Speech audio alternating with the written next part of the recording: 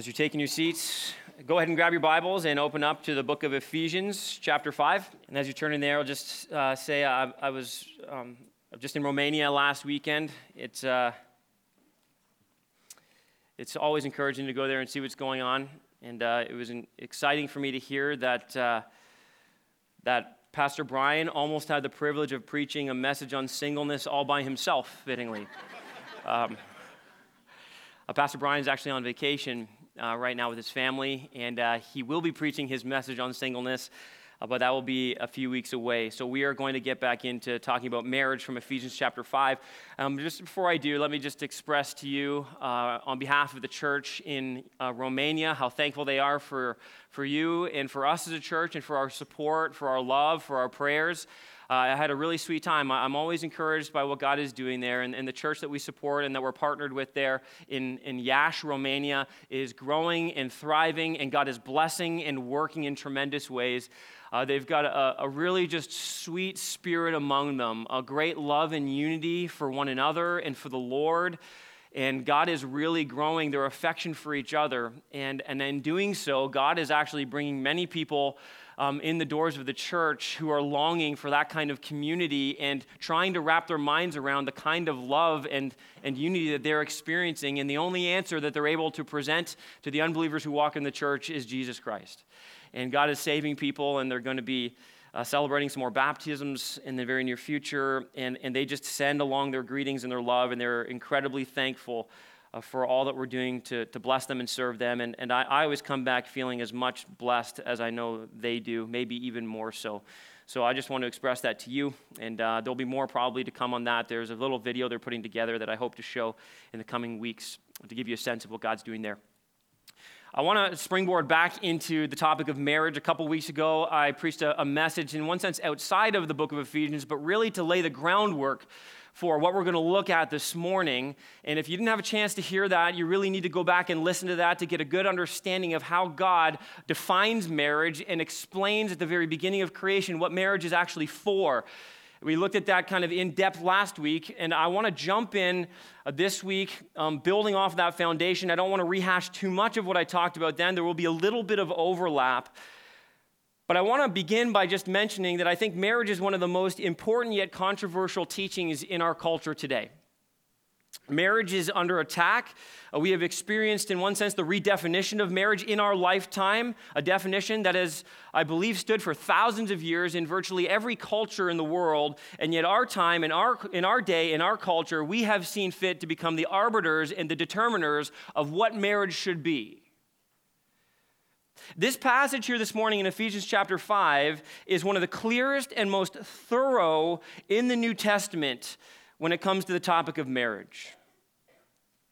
It's important to understand that today, probably more than any other day, Christians actually have a very distinct view of marriage.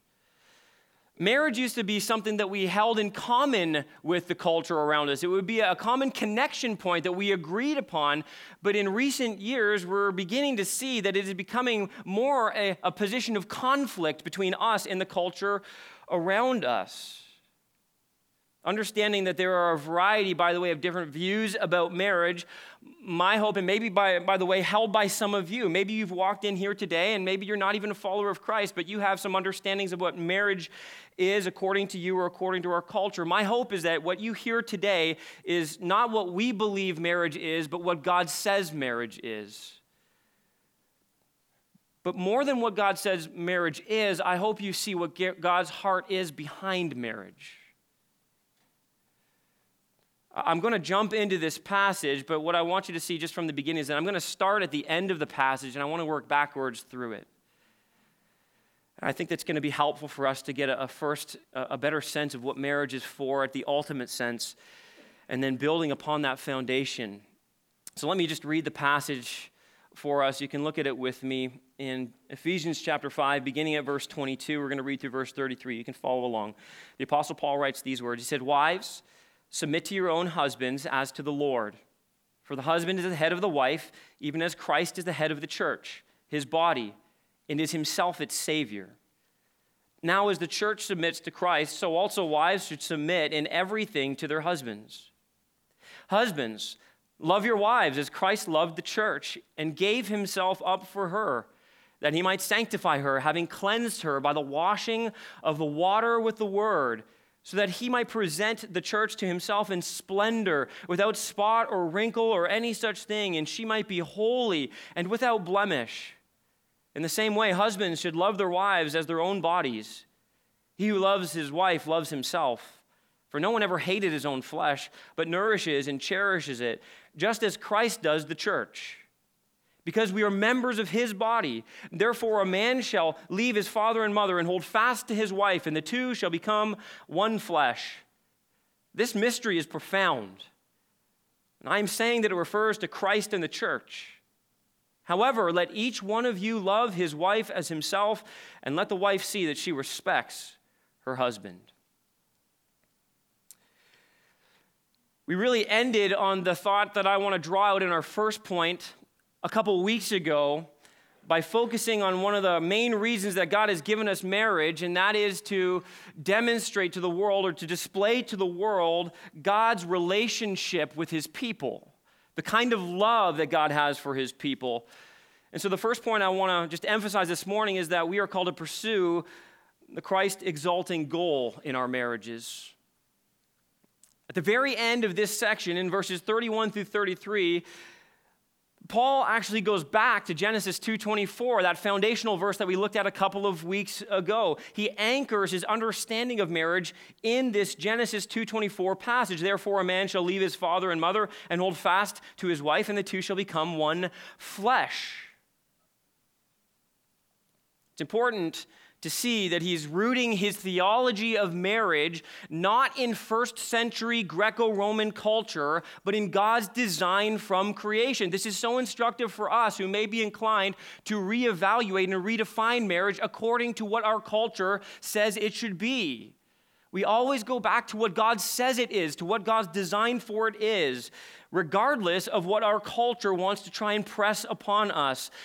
Paul is highlighting here the covenant union between a man and a woman. We saw that last week, that marriage is built upon this idea of covenant, that binding relationship that is permanent and lasting. That's what Ephesians 2:24 is pointing to, the leaving and cleaving aspect of this union, the permanence of it. It's not a contract that we enter into with one another. A contract is simply some kind of a transactional relationship. Covenant is so much deeper than that. It is a binding relationship that is actually held together by God himself. This is why Jesus said, when he quoted this verse as well, we looked at it last week, he said, "What God has joined together, let no man separate."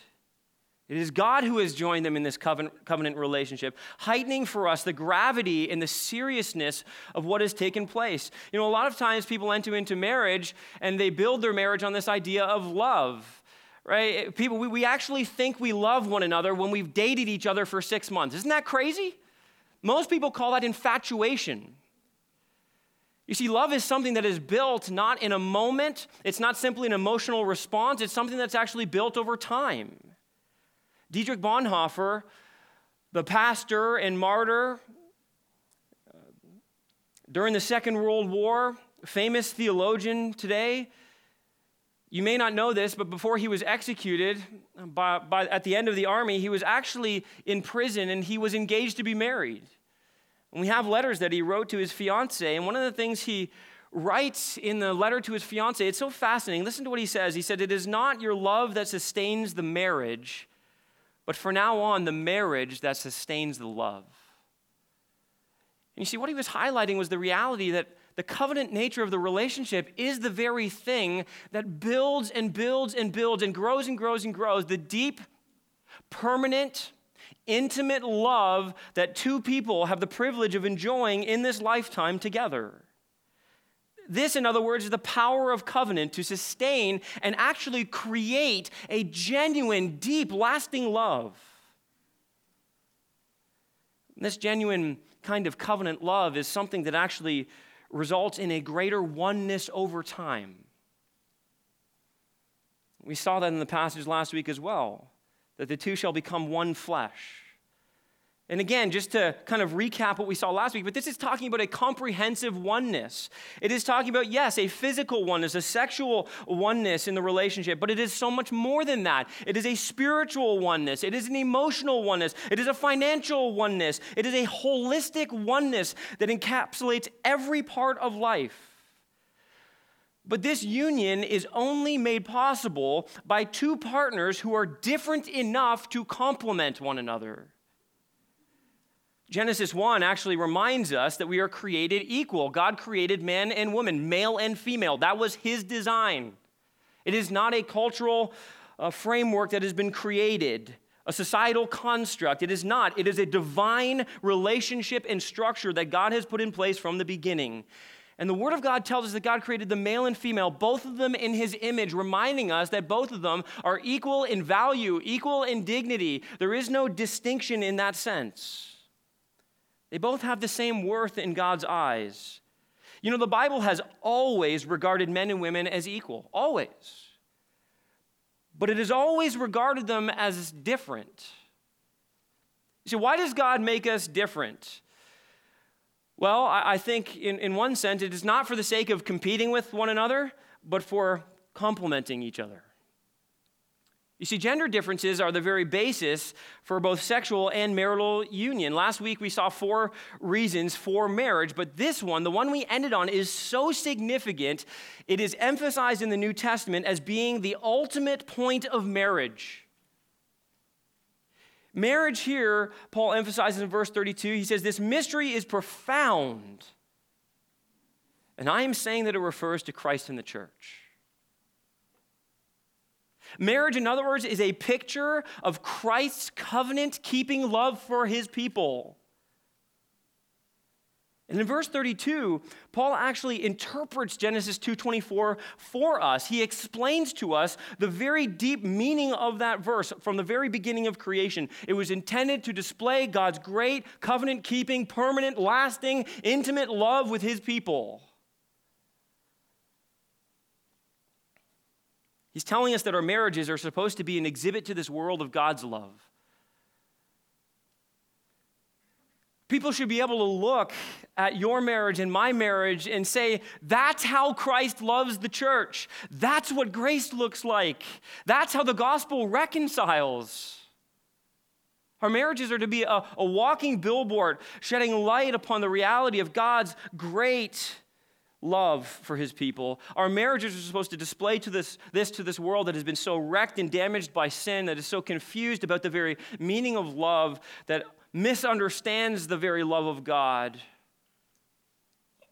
Our marriages are a sign pointing to an even greater reality. That's what you need to understand from the very end of this section here. It's a sign pointing to the union of Christ and his bride, the church. I mean, can you just imagine for a minute how foolish it would be for me to open up my marriage album, all my wedding pictures. This year I celebrate 15 years of marriage by the grace of God to my beautiful wife. And I wonder if you can just imagine if I was just sitting on my couch every day and looking at the pictures from my wedding and just kind of, wow, what a great day. Look at these pictures. They're so amazing. And I spend all day, every day, just simply looking at the pictures of my wedding day and talking about the wedding and talking about the marriage ceremony. And meanwhile, my wife was sitting beside me, but I didn't look at her once. And my wife saying, hey, I'm over here. Why don't you come talk to me? I'm like, oh, no, I'm too busy looking at our wedding pictures. Oh, but we have things to do. We have a life to live. Oh, no, I just need to stay focused on the pictures right here. Right? This is so important for me to stay focused on these pictures. How foolish would it be for me to stay focused on the pictures instead of enjoying the reality that those pictures point me towards? The life I'm intended to live, the joy I'm intended to experience with my wife in our relationship together. And yet, I believe that many Christians fail to do this in their Christian life. You see, they're so busy looking at their own personal marriage, forgetting that there is a greater reality that it is pointing towards. They're so focused on the here and now of the marriage and forgetting that it points us towards something so much more meaningful and deep and intimate, God's relationship with us, his people. And when you reverse that, you begin to experience marriage here and now the way you were meant and intended to experience it. When you see why God has given it to you in the ultimate sense, you can actually begin to enjoy it and to display then to the world the very love that God has for his people.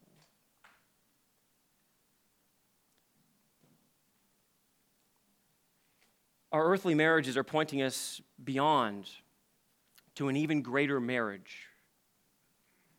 It is the ultimate purpose and the ultimate motivation for marriage to understand this great reality that there is a greater marriage that we will one day celebrate. One day we will sit around the marriage and enjoy the marriage supper of the Lamb, where we will experience in fullness what it means to be united with our covenant-keeping God, where we will enjoy the fullness of the relationship with him that we were created to experience. And that's why Paul closes this section, by the way, with verse 33. Do you notice what he does here? He gives this deep theology in verse 31 and 32. And then he says in verse 33, however, he's going to circle back here and summarize what he has actually placed before this in terms of our roles. You notice this? However, let each one of you love his wife as himself, and let the wife see that she respects her husband. He's anchoring our roles and responsibilities in this great, majestic theology of the greater marriage to come. I want you to notice in verse 33, it's so interesting. You notice he doesn't say respect one another or love one another, although that is, of course, to be the case. But instead, he directs very specific commands to the specific genders, and in so doing, what he's doing, he's leaning into their nature of being made fundamentally different and having different roles in marriage for the sake of complementing one another and displaying, in the greatest sense, a picture of God's great love. So we need to go back. And with this as our foundation, we need to look at what it means to, secondly, fulfill your God-given role. And if you're not married, as I mentioned last week, I qualified all of this, so I don't want to do that as much again this week, but this is as much for you as it is for the married people here. If you're not married, there's a good chance one day you will be. If you're not married and you're not planning on being married again, that's okay too, because you need to understand this to be able to help and serve and pray for and lovingly correct and direct and instruct those of us in the congregation who are married. We need you. We need your help in this. It's so important to understand what it means to fulfill our God-given roles in the context of marriage. And I believe this is also way out of whack. As the culture has redefined marriage, it has also sought to redefine roles in marriage. And in fact, I think the one has come before the other. Redefining roles in marriage have led to a breakdown in an understanding of what marriage is to be. When we talk about roles in marriage, we need to be really careful. I want to acknowledge this. There's two different dangers that we can fall into and that we need to be aware of. You see, some of us want to dismiss gender roles altogether. We just want to throw them out the window. We want to kind of embrace the culture's mentality and say, there's no difference between genders. And how dare you say that genders are different? Listen, that is not true. The Bible makes it clear there are distinctions, and that's okay. It's actually a precious and beautiful thing. But the other danger we need to be aware of, that some of us want to read our own cultural assumptions into understanding our roles. We've created an understanding of what those roles are to mean based on cultural expectations. And I just want to be very clear. The Bible doesn't say who's supposed to do the dishes and who's supposed to do the finances. Amen? Doesn't say that. Amen, women, right? Yeah.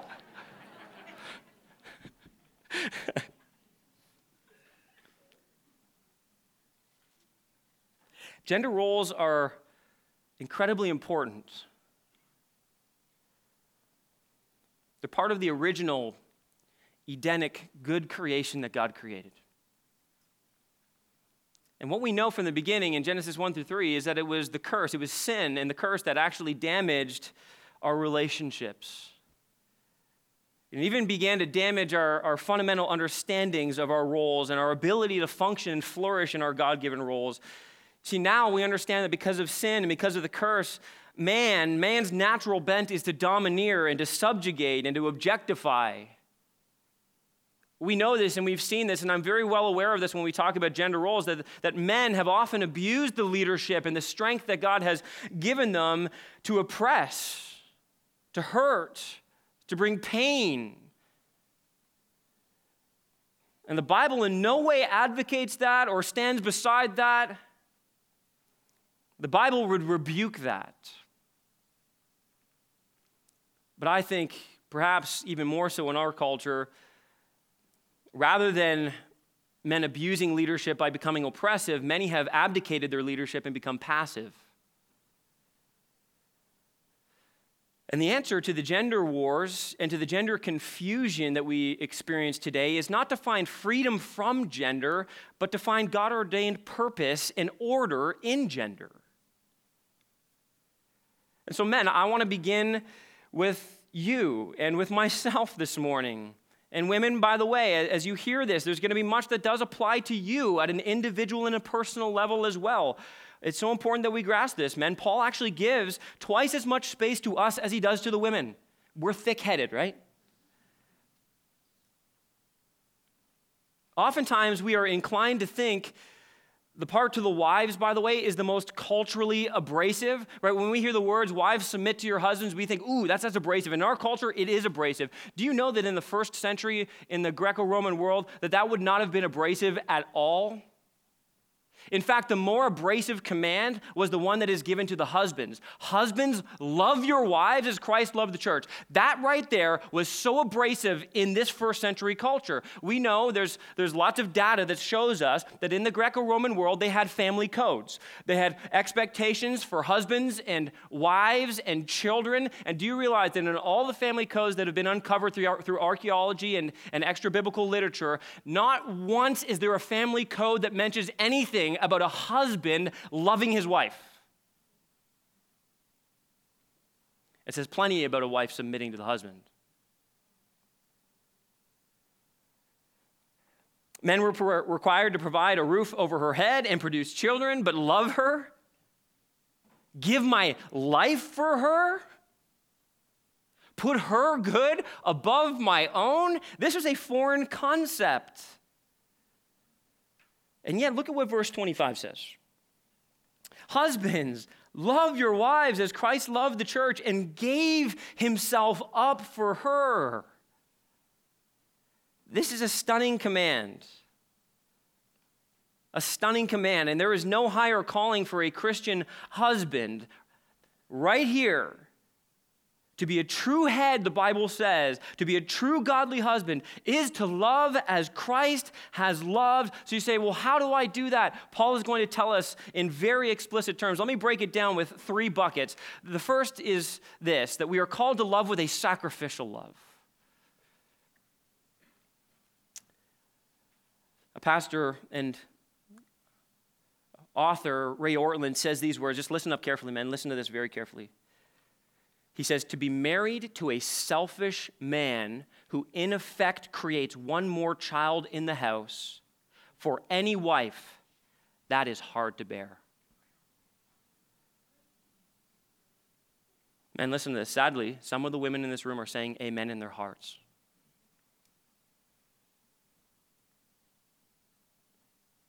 But listen, a Christ-like husband makes her burden light. A Christ-like husband enjoys serving her as her lover and her provider and her defender, like Christ with his church. And Jesus is the model that we've been given, men, right here. You want to be a godly husband, you just look to Jesus and you see the way that he loves the church. And what we see more than anything is that the love that Christ has for his church is a sacrificial love. The cross tells us everything we need to know. It is the greatest example of self-giving love for another. And at the heart of the cross and at the heart of a husband's love for his wife is this thought. It is not you exist for me, it is I exist for you. Men, your priority should be to set your wife up to flourish. So much so that you are willing to sacrifice yourself for her well-being rather than require her to sacrifice herself for your well-being. Now, obviously, this works both ways. And wives, we know this, right? You know that there will be much sacrifice. In any mutually loving relationship, it will be filled with selflessness and sacrificial love towards one another. It will never be demanding and longing for your way over their way.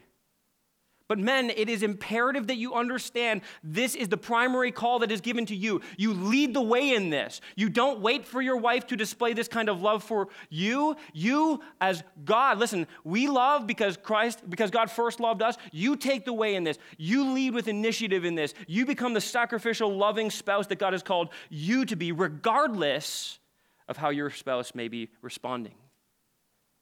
Let me just give you some really quick ways you need to be doing this, men. If you're thinking through your life right now, here's what you need to be sacrificing and be willing to sacrifice to love your wife like Christ loved the church. You need to be willing to sacrifice your time. You have to. You have to be willing to sacrifice your time, which means this, that you're going to have to sacrifice some of your hobbies. You're going to have to sacrifice some of your energy and your efforts towards things that you would maybe rather even be doing in your fleshly desires. You need to be willing to sacrifice your preferences in discussions and decisions and in arguments. Laying them down. I've heard it put this way, that men, you need to be willing to wring yourself out for your wife. You need to wring yourself out for her by praying for her regularly and faithfully, by initiating spiritual conversations with her, by initiating prayer with her, by initiating family worship with her, by initiating church involvement, by initiating the first steps, here's a big one, men, in reconciliation. There is a sacrificial love that must be present because this is how Christ loves his bride, the church. Secondly, the second bucket here is a sanctifying love. You'll notice what he goes on to say in verse 26 and 27, that he might sanctify her, having cleansed her by the washing of water with the word. And look at the goal in this, men, so that he might present the church to himself in splendor, without spot or wrinkle or any such thing, that she might be holy and without blemish. Men, and I include myself in this, we are called by God to have a sanctifying influence on our wives, to have an influence on our lives that makes them more and more holy as time goes on. Could your wife look at you and your involvement in her life right now and say definitively to you this day, I am holier and more Christ-like because of your influence in my life today?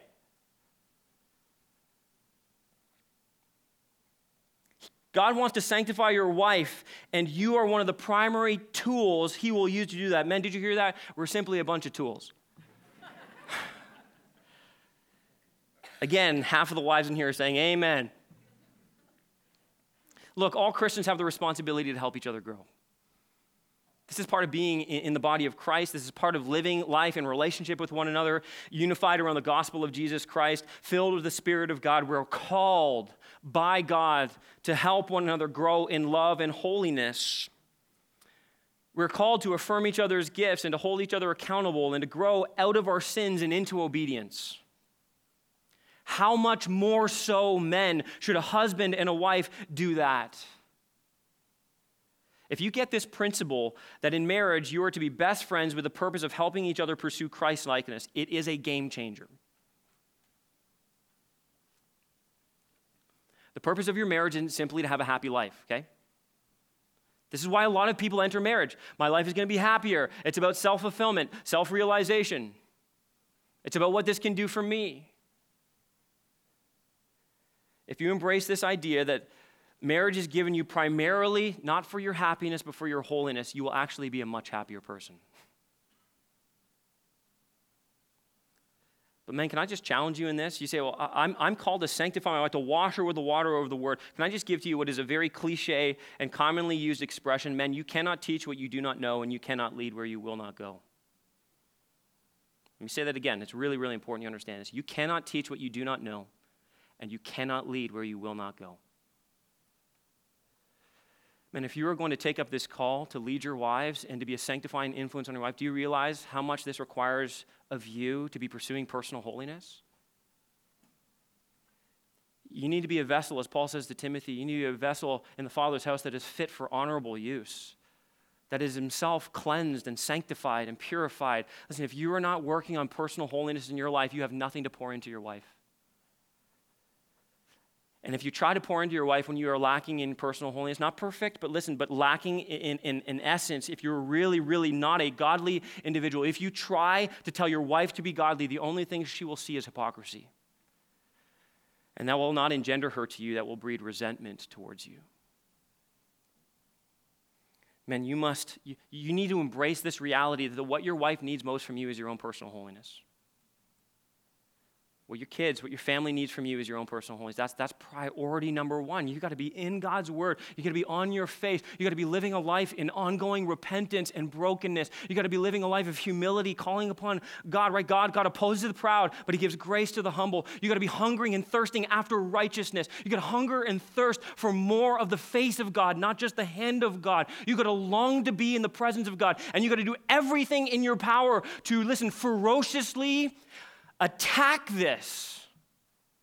I don't know what you're giving your life to right now. I don't know what's taking up the vast majority of your time and your thoughts and your attention. But if you are not diligently, ferociously pursuing the things of the Lord, you are actually handcuffing yourself. You're handicapping yourself in terms of the influence you could be having in your wife and your kids and your church and the world. We got to stop fooling around with the temporary, fleeting pursuits of this world and start getting after the things that matter most.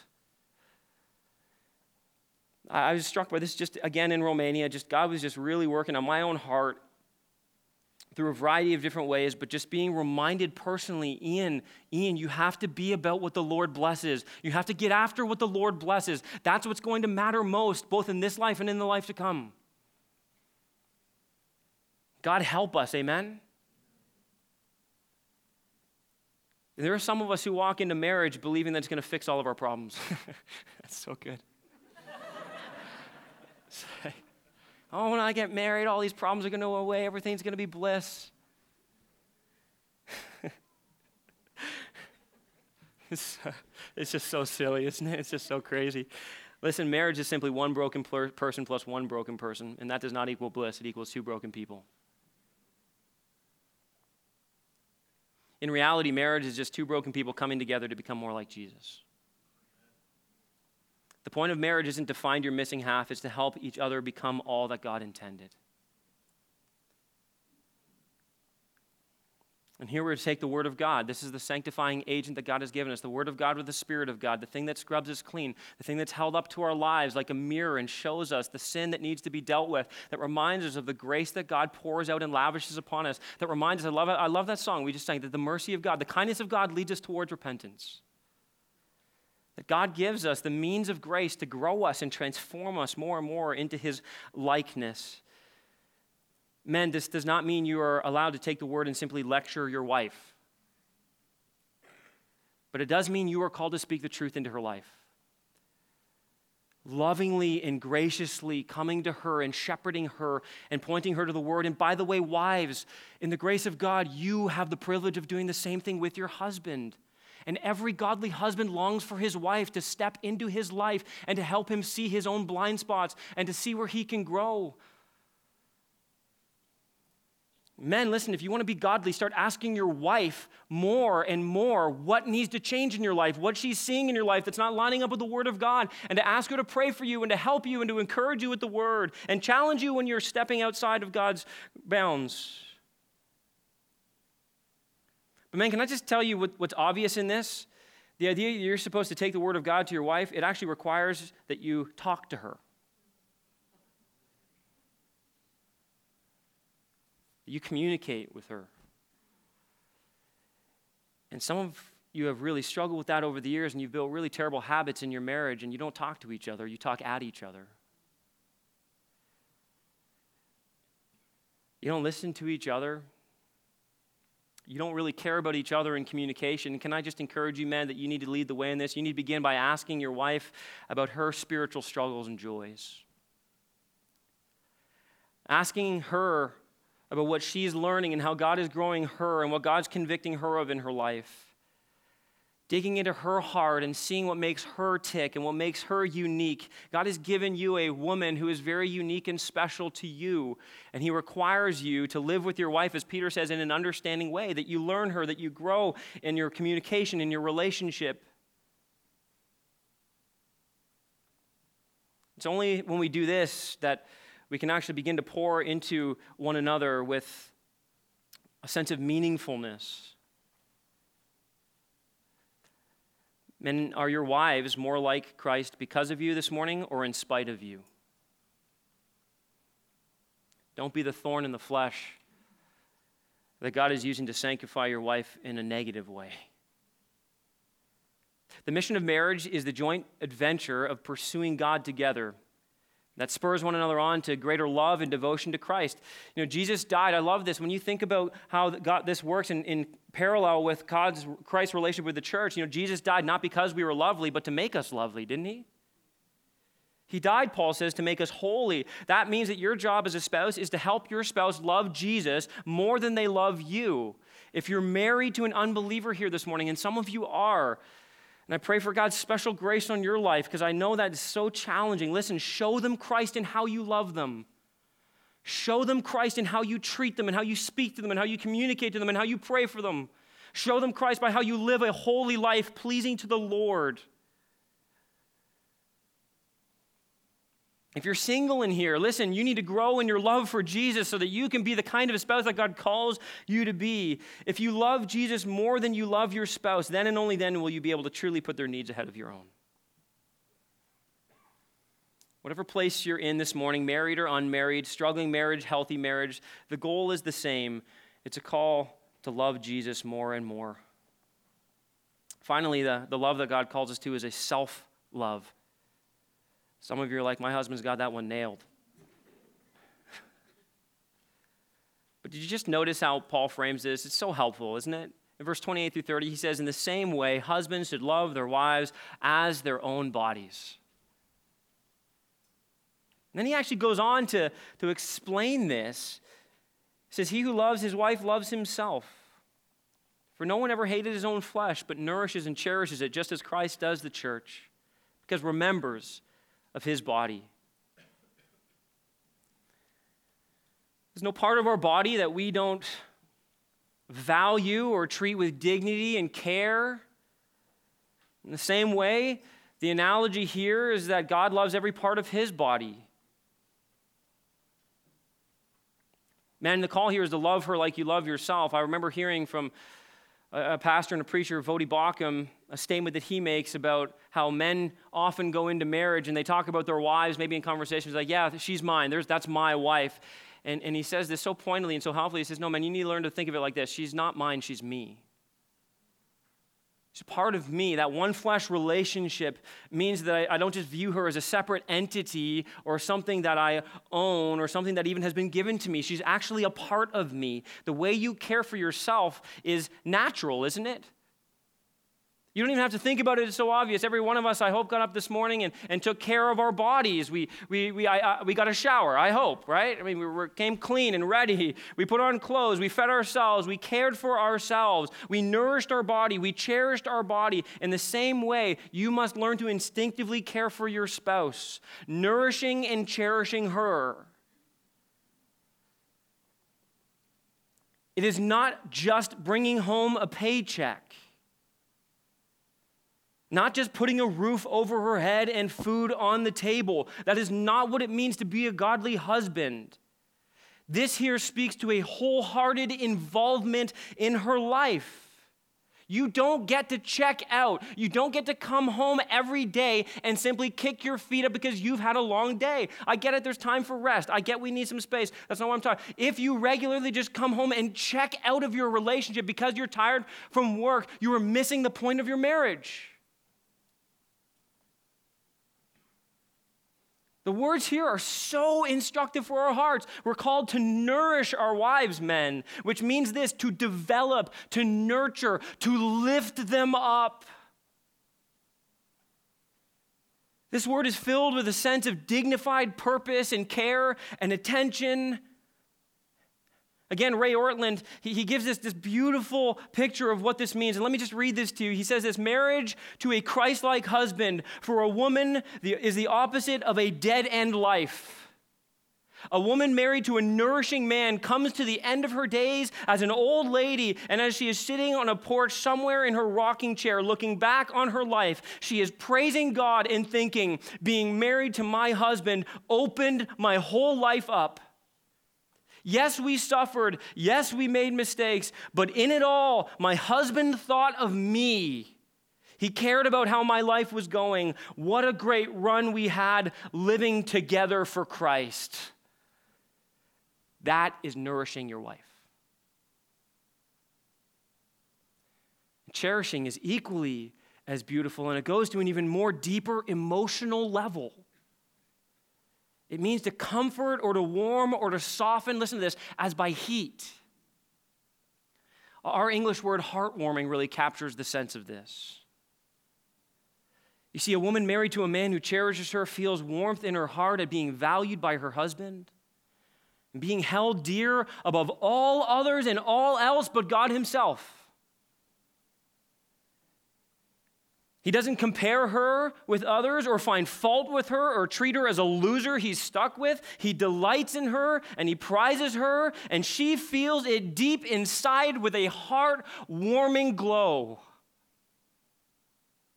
That is cherishing your wife. Men, your wife is not perfect, but she is your wife. One flesh with you, beautifully bound to you as part of your very self. How could you neglect or despise her, even in her imperfections? Care for her all the more, nourishing and cherishing her toward her destined glory. Men, you are never more manly than when you love like Jesus. Throughout your cultural assumptions of what it means to be a man, you are never more manly than when you love like Jesus. And this is how Jesus loved his church. Wives, it's your turn. Verses 23 to 24, Paul addresses the role of wives. And the first thing he says is what generally feels very abrasive in our culture. Wives, submit to your own husbands as to the Lord. By the way, to submit to your husband as to the Lord is really an expression of what Paul says in verse 33, that let the wife respect her husband. In other words, the greatest expression of your submission to your husband is your respect for him. It's hard to hear this word submission in our culture because women have been greatly oppressed by men who want to use this against them. We see submission as being oppressive rather than displaying order and harmony and in no way devaluing equality. And women, I just want you to notice what this says. It says that you are to submit to your own husband. It's not saying that all women need to be submissive to all men. That should be a hearty amen, right?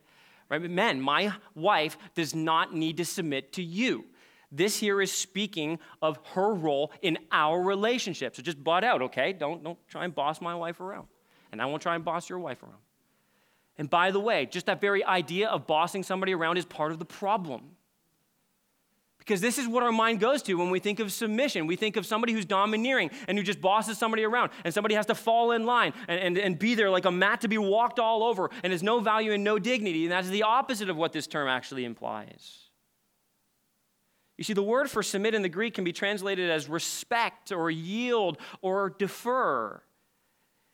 It means to come under another's authority. It does not mean do what you're told, be a doormat, be abused. This should not be used ever to silence women who are being mistreated or abused. Not ever. There's no place for abuse of any kind in marriage. And the fact that this verse is used to condone and encourage forms of abuse is disgusting. Submission instead, according to the scriptures, is a voluntary alignment with the leadership of a husband.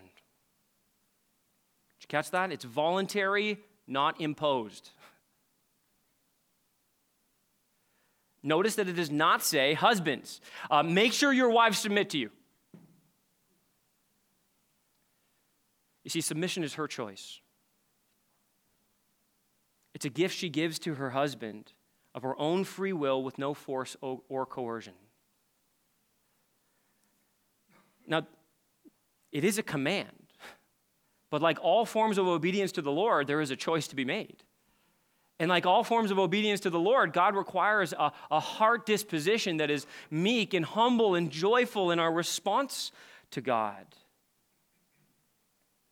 I think it's important to say, too, that respecting your husband as a command is not conditional. Did you notice that? There's no ifs or buts here. Respect your husband if he does all these things well. Respect your husband when he's a good leader. Respect your husband only if he's as godly as he can possibly be. Well, we're all out of that one, right? You see, respecting your husband is not something you do because of what he does or does not do, but because of who he is and the role that God has given him. And by the way, it works both ways. Can you imagine, if you're walking around saying, you know what, I'll respect my husband when he's respectable. Would you like your husband to walk around and say, I'll love my wife when she's lovable? How would it feel if God came to us and said, I'll love you when you're lovable? He doesn't do that. He loves us when we're not lovely, when we're unlovely, when we're rebellious, wicked sinners. He looks at us and he says, I'm going to love you into love for me. I'm going to love you into respect for me.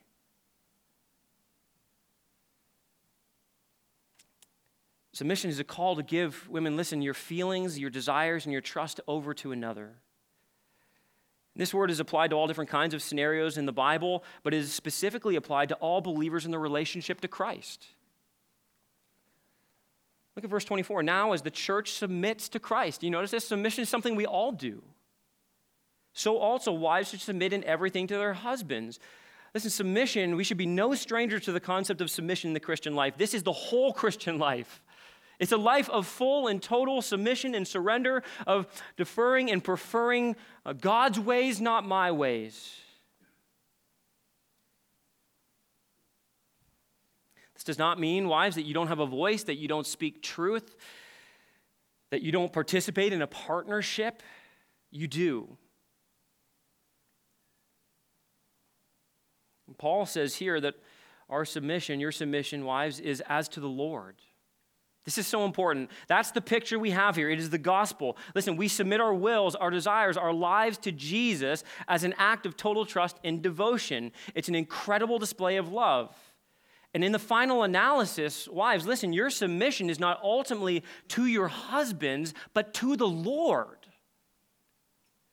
It's actually, if you just go to the deepest level here, your submission to your husband is a reflection of your love for Christ even more than it is of your love for your husband.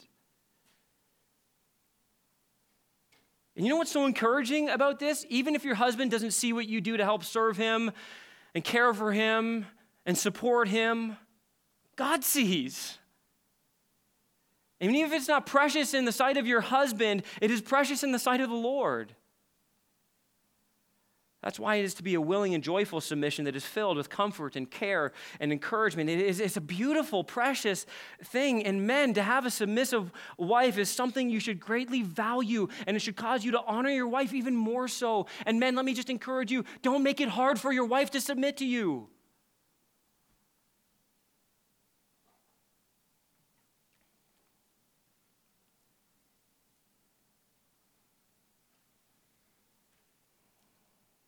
Wives, this is such a beautiful thing that you get to do.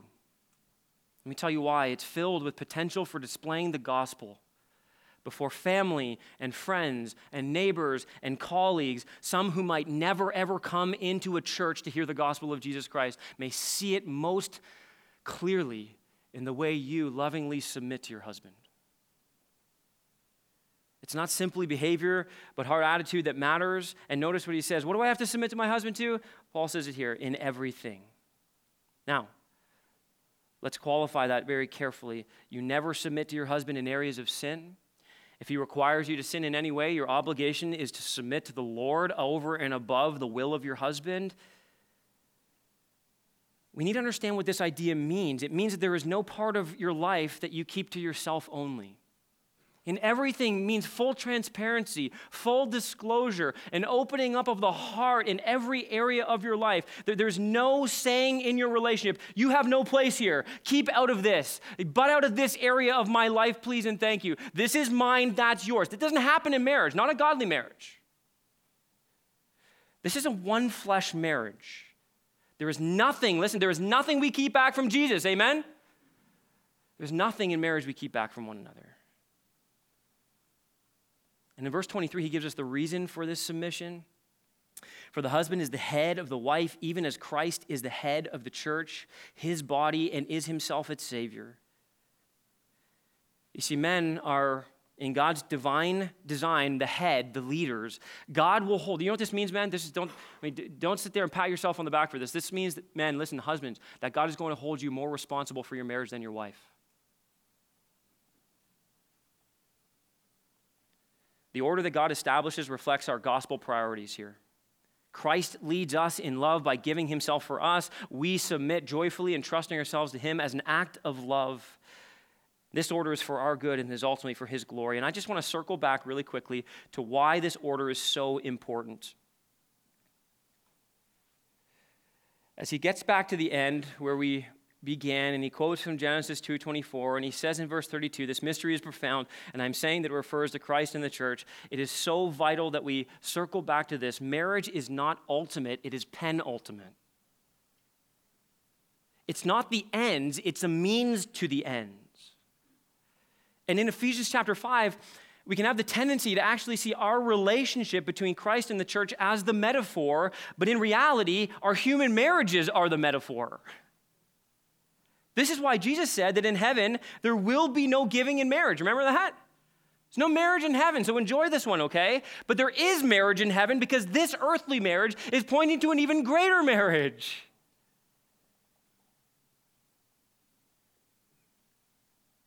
What every human marriage points to is something that will one day fully be realized and fully be enjoyed. The beauty of our marriages are pointing towards the beauty of the ultimate marriage between the groom, Christ, and his bride, the church. Every time a bride and groom stand there and take their vows, they are reenacting the biblical love story. Whether they realize it or not, the Son of God, listen, stepping down out of eternity, entering into time, taking on flesh, pursuing and winning his bride as his very heart and body with his sincerest, selfless, sacrificial love so that he can fit her and mold her and make her into one who can live with him for eternity. That dramatic but ultimate reality is the breathtaking reason why human marriage exists. It is incredibly profound. And Christian married couples have the privilege of knowing this mystery and making this mystery known in the world today by living out this dynamic interplay of an Ephesians 5 marriage.